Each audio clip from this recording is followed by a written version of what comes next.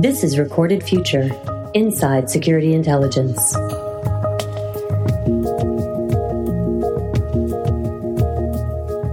Hello, everyone, and welcome to episode 184 of the Recorded Future podcast.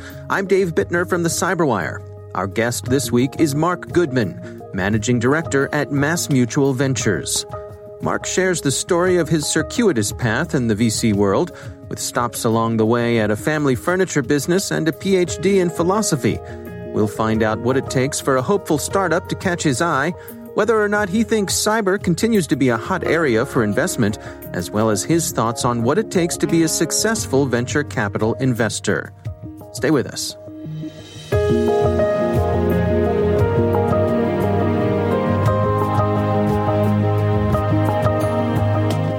I've had a long and circuitous journey, definitely not a straight line. I started my career at a bank in Chicago. It was called First Chicago, which has now since been subsumed into Chase. I was accepted into a program there called the First Scholar Program. They brought in a group of recent college graduates. To get into the program, you had to get into either the University of Chicago or Northwestern University's MBA program. We went at night, 4 quarters a year, all year round. So we finished in 2.5 years. And concurrently, we did 6 or 5 6-month rotations at the bank. And mine ranged from capital markets. I did foreign exchange options. I did real estate. I did credit analysis. I did, what else? Syndications and asset sales. So get, fairly broad exposure to corporate finance and capital markets while doing the MBA at night, and finished that in 2.5 years, 30 months, and took a permanent position, which ended up not being very long, but finished the program, went permanent, as they said, in Manhattan, moved from Chicago to Manhattan, and stayed there for another 6 months or so, and decided that I was ready to get back to Boston and do something more entrepreneurial. So I came back to Boston and joined a family business, actually a retail furniture business, which is what my father, brother, and grandfather had all done. Discovered that I did not, in fact, have the retail gene, and decided to pursue something totally different. I had developed an interest in philosophy as an undergrad, and I decided to get a master's degree in philosophy. Long story short, while I was there, I was encouraged to apply to the PhD program, which I did and got in. And so I ended up doing a PhD in philosophy. I taught as a doctoral candidate for a couple of years. I taught subsequently as a lecturer after I got the PhD at Boston College. But ultimately realized or decided that I wasn't going to be able to make a living as an academic philosopher, at least not the kind of living I wanted to make, and decided to move on. And fortunately, I had that First Chicago and MBA experience kind of sitting in the bank there, and I was able, after a few false starts and career gyrations, found myself with an opportunity to get into venture capital in a kind of semi-random way. I had become friendly with a very successful entrepreneur, and we had some common interests, common friends, became acquaintances. And I saw that he was doing a lot of angel investing in a very sort of casual way. And so I thought about how we might turn his hobby into a business. And I made a proposal to him. And I got about 30 seconds into my pitch, and he said, "Great, let's do it." And all of a sudden I found myself as a venture capitalist, and not knowing really anything about it, subsequently making pretty much every mistake you can possibly make as an early stage investor. I won't list them all here, but suffice to say that I made, I think, all the normal ones. I think I invented some new ones. But in the end, that was a good experience. Even if it was, the blind leading the blind, we eventually gained some sight, and those mistakes, painful as they were at the time, I think have probably shaped how I look at opportunities even today. Eventually, now I should mention that one of our first investments was in cybersecurity back in 2004 in a intrusion prevention company. So that was my introduction to cybersecurity. Ended up, seeing a fair amount of deals then, not focusing on it exclusively, but was certainly became more and more aware of what was going on in the cybersecurity world. my partner, the capital partner, ended up jumping into that company. It was having some trouble. He fixed it and ended up getting acquired by McAfee. I spun out, started my own small shop in Kendall Square, Cambridge. I got interested in clean tech and advanced materials and did some deals there with a group of investors. Did not go very well. I think the strategy, the clean tech sector did not play out very well, and I was no exception to that. But during that process, got in touch with a friend of mine who had been running Siemens Venture Capital, and I had, sort of discussed deals from time to time. And he said, "Hey, I'm talking to MassMutual. They want to start a venture capital group. Would you have an interest?" And I didn't know much about MassMutual at the time, and but I said, "Yeah, I'd love to at least talk to them." And that's how my colleague, partner, Eric Emmons, and I ended up joining MassMutual to start a venture capital fund for them. And we should mention that MassMutual invested in Recorded Future. So they're one of the companies that you championed throughout your career. That is true. An early investment, Recorded Future was an early investment. Rich Miner at Google Ventures, who provided the seed capital to Christopher Alberg at Recorded Future, is a friend of mine, good friend of mine. And when I set up the fund at MassMutual, we were discussing possible Google Ventures portfolio companies that might be a good fit for what we were doing. And I'll say that the idea behind MassMutual Ventures is to make money, to be good venture capitalists. And we do report up to our chief investment officer, who gives us balance sheet capital and expects top quartile venture capital asset class returns. So we are investors, but we certainly take advantage of the fact that we're in a Fortune 100 financial services company with very deep pockets of expertise that we can tap for due diligence purposes, deal flow purposes, and then also that we can use, frankly, for the benefit of our portfolio companies, to help our portfolio companies make the right connections inside MassMutual and its subsidiaries like Barings and more broadly in the industry to get early deals, get contracts, those really difficult early enterprise sales. So it's a very good, I think, kind of best of both worlds, where we're a financially focused venture firm, but we get the benefit of the Fortune 100 financial services expertise, potential customer relationship, potential distribution relationship. So cybersecurity is obviously an area important to MassMutual. We've got a great cybersecurity group. In fact, about a year and a half ago, MassMutual hired a CISO named Jim Routh, who many of the people who listen to this podcast will certainly know. He's a rock star in the industry, and that has been a wonderful collaboration for me to have a great CISO and a great team of practitioners in cybersecurity, helping me understand the cybersecurity space better, helping me vet deal opportunities, providing opportunities themselves, working with some of our portfolio companies. So it's been a terrific partnership. Going back to Recorded Future, we invested in Recorded Future in spring of 2015. Spring of 2016, Recorded Future MassMutual became a customer. And I would not say that it was because we were investors. I mean, our cybersecurity colleagues, our data science colleagues decide what to buy. We decide what to invest in. And we certainly want the two to meet, but it's really up to our colleagues to decide what's the best, product or solution for their needs. But we do certainly make sure that our portfolio companies get a good look, and we facilitate as much as we can. Can you give us some insights in the venture capital community within, and I'm thinking particularly in the cybersecurity vertical? Can you give us some insights as to sort of what the ecosystem is like in terms of the various players and what brings people into that world, folks like yourself?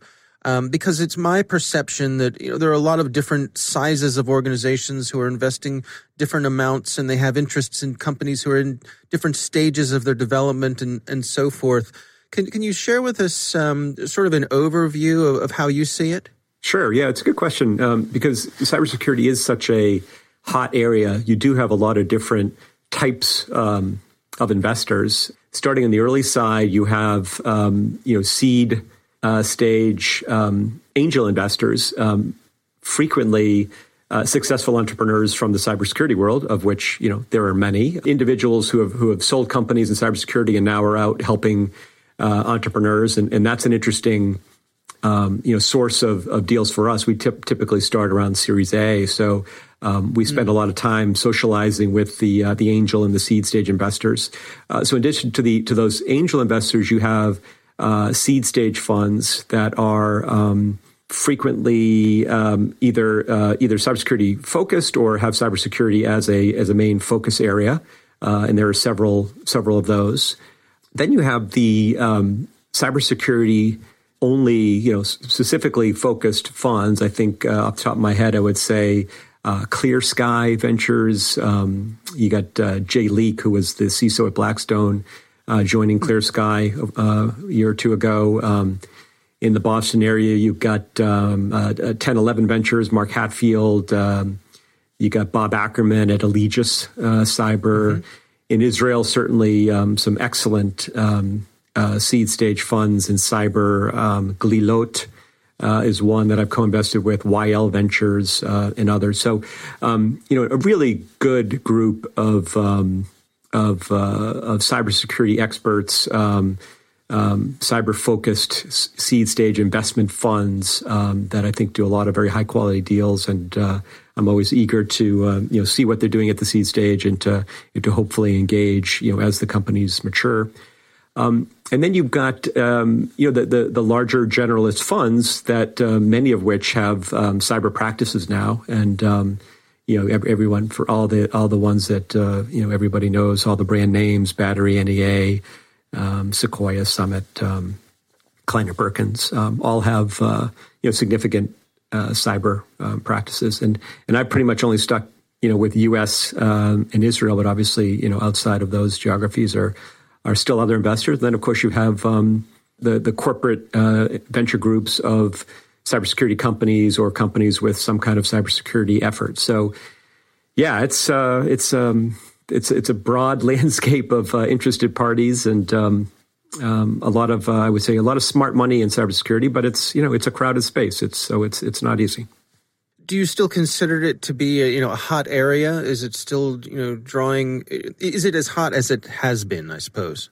I think it is. With COVID, I think last March, I think everybody was sort of waiting to see what the impact was going to be in cyber, and I think what I think people would have imagined in theory has played out in practice, which is that as the economy becomes increasingly digital and remote, cybersecurity only becomes increasingly important, and I think we're seeing that. So I think it is the case that 2020 budgets, top line budgets for startups probably have most of them gone out the window with sort of elongated sales cycles and drop deals and general caution. We are actually seeing the opposite in some cases where things have really accelerated. And overall, I think high quality cybersecurity companies are commanding very high multiples, actually. Even in the midst of a pandemic, I've seen, this is purely anecdotal. There's nothing scientific about this, but I've seen several companies looking for 20 times ARR, valuations over the last few months, which I kind of choke on, but it's out there, and so I think the persistence of the problem and needs around cybersecurity, the always evolving threat landscape, the always evolving threat techniques and vectors, the always evolving innovation, because there's so many smart people in the space and so much really good innovation, whether it's coming out of the various Israeli cyber and technology programs in the Army or the U.S. Robust ecosystem. There's a tremendous amount of innovation, a very large market. You do have, I think, the incumbent players who are the public cybersecurity companies, of which probably only about 20 or so, are becoming increasingly broad in their offering, and so becoming platforms. So you have that layer of in the ecosystem, that kind of upper layer of where the M&A is happening, and a lot of strategic acquisitions to sort of round out these larger offerings, which does speak to the need to comes back to valuation. If your portfolio company is going to get picked off at between 100 and 200 million, then you better not get an evaluation of 80 million post. It's tough to make a living that way. So it is, there are of course, the rare, always rare breakouts, but that, like a Recorded Future that, I think succeeded so well, or is succeeding so well, because first of all, they, were a category killer. I mean, they just absolutely nailed their, specific space and threat intelligence. And then, by listening to the customer, we're able to offer broader and broader, contiguous solutions and offerings to further, cement the value they brought to their customers. So it is possible to create, standalone, large, public or large, acquisition type cybersecurity companies. But there are also a lot of, smaller companies that become sort of acqui-hires or, small acquisitions for the larger players. And I think about, personally, when I go to a trade show like RSA or, one of the other tech or security conferences, one of the things I like to do is walk around the edges of the show floor where those smaller booths are. Because, you run across something that somebody has an idea that you didn't know you needed, but now you feel like you can't live without it. I was wondering, what does it take to catch your eye? What sort of things, spark your interest? Yeah, good question. So I do the same thing. I walk along the edges, whether it's RSA or Cyber Tech in Tel Aviv or some of these other shows, because the giant booths in the middle aren't particularly interesting to me anymore. It's the small booths. I think there are areas that we're all looking at. Cybersecurity, I guess, like all areas of tech, have more than their share of buzzwords and acronyms. So, areas of interest, if I see startups in an area of interest that I'm seeing other startups in, so I'm starting to get a sense of a space emerging and sort of common themes. So, now I'm looking for an interesting angle, on that theme, an interesting team that is maybe better positioned than other teams based on where they're coming from to address this emerging space. I guess areas of interest for me now, certainly data privacy as a sort of both a problem and sort of the opportunity and the problem around data privacy and data sharing. So data is obviously the core problem in cybersecurity, but it's also obviously a very big opportunity for enterprises who are increasingly putting together large data science teams and buying data science tools and platforms and training machine learning models and building AI algorithms. And so you get a tremendous opportunity with how you can use data, but you've got an increasingly strict regulatory regime that you have to be compliant with for how you use that data and how you share data. So the big one, obviously, is GDPR in Europe, but CCPA in California, and is also in effect and having a major impact. And there are bills in many other states, and I suspect we'll be going to a national law, sort of like GDPR in the EU around privacy. So in consumers, I think we're seeing are increasingly aware of the fact that all the free stuff they're getting, all the free Google searches and everything else isn't actually free. Their personal data is strewn across the internet in places they are probably not aware of and might be upset if they knew about it. And I think people are increasingly aware of that fact, but also the consequences, because as people understand that data breaches are not the exception, they're the rule, they're inevitabilities. And so if you have a large digital footprint, that you are consequently more apt to suffer the consequences of a data breach. If you shrink your digital footprint, then you're less likely to suffer the consequences. On the enterprise side, there's a tremendous opportunity locked away in enterprise data. That's not a controversial statement. There are opportunities for cross-selling, either between different groups in the same company or among different sort of related companies. There's collective security. If you share data for sort of, let's say, fraud, there are benefits for collective security. There's data sets for training machine learning models. There are all these ways that data analytics, data sharing can be extremely beneficial for inside an organization and with collaboration among organizations. But it's also for reasons of confidentiality, wanting to keep data sets proprietary, in the regulatory strictures that we mentioned, it's hard to do. So you've got this huge opportunity on one side and a major friction on the other. So there's a whole crop of companies out there now helping essentially companies share data without sharing the data. So share the data while maintaining the confidentiality. So there are companies to do that using homomorphic encryption. A company like Enveil or Duality. There are companies, it's one in Israel called Qedit, Qedit, that using a variety of privacy-enhancing techniques for the same, sort of similar use cases. So emerging, I would say, space, but one that I think will become increasingly important. What is your advice for that person who, maybe coming through school and thinks that the VC world is an area that they'd like to pursue professionally?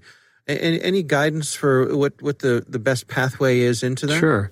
I'm given my own path. I'm probably the last person to be offering that advice, since I essentially get your PhD in philosophy. Yeah, I essentially stumbled into it. So, the first thing I would do was get a PhD in philosophy. I think the venture capital is a really odd field. It's not like accounting or law or investment banking or banking, where you have a kind of, or consulting, where you have a real kind of set, recruiting process and a clear, kind of a clear path. It's a small industry. It's a very sort of ad hoc industry with a lot of small shops. You get obviously some big brand name shops, but a lot of small shops. I would say that there are lots of ways. So maybe that's the bright side, is that people come into venture capital through either being an entrepreneur themselves or having worked at an early stage, startup company. They come because they have, expertise in a particular field, like software development or other kinds of engineering. You have people who come up through finance, banking, and come up more in the sort of traditional finance route.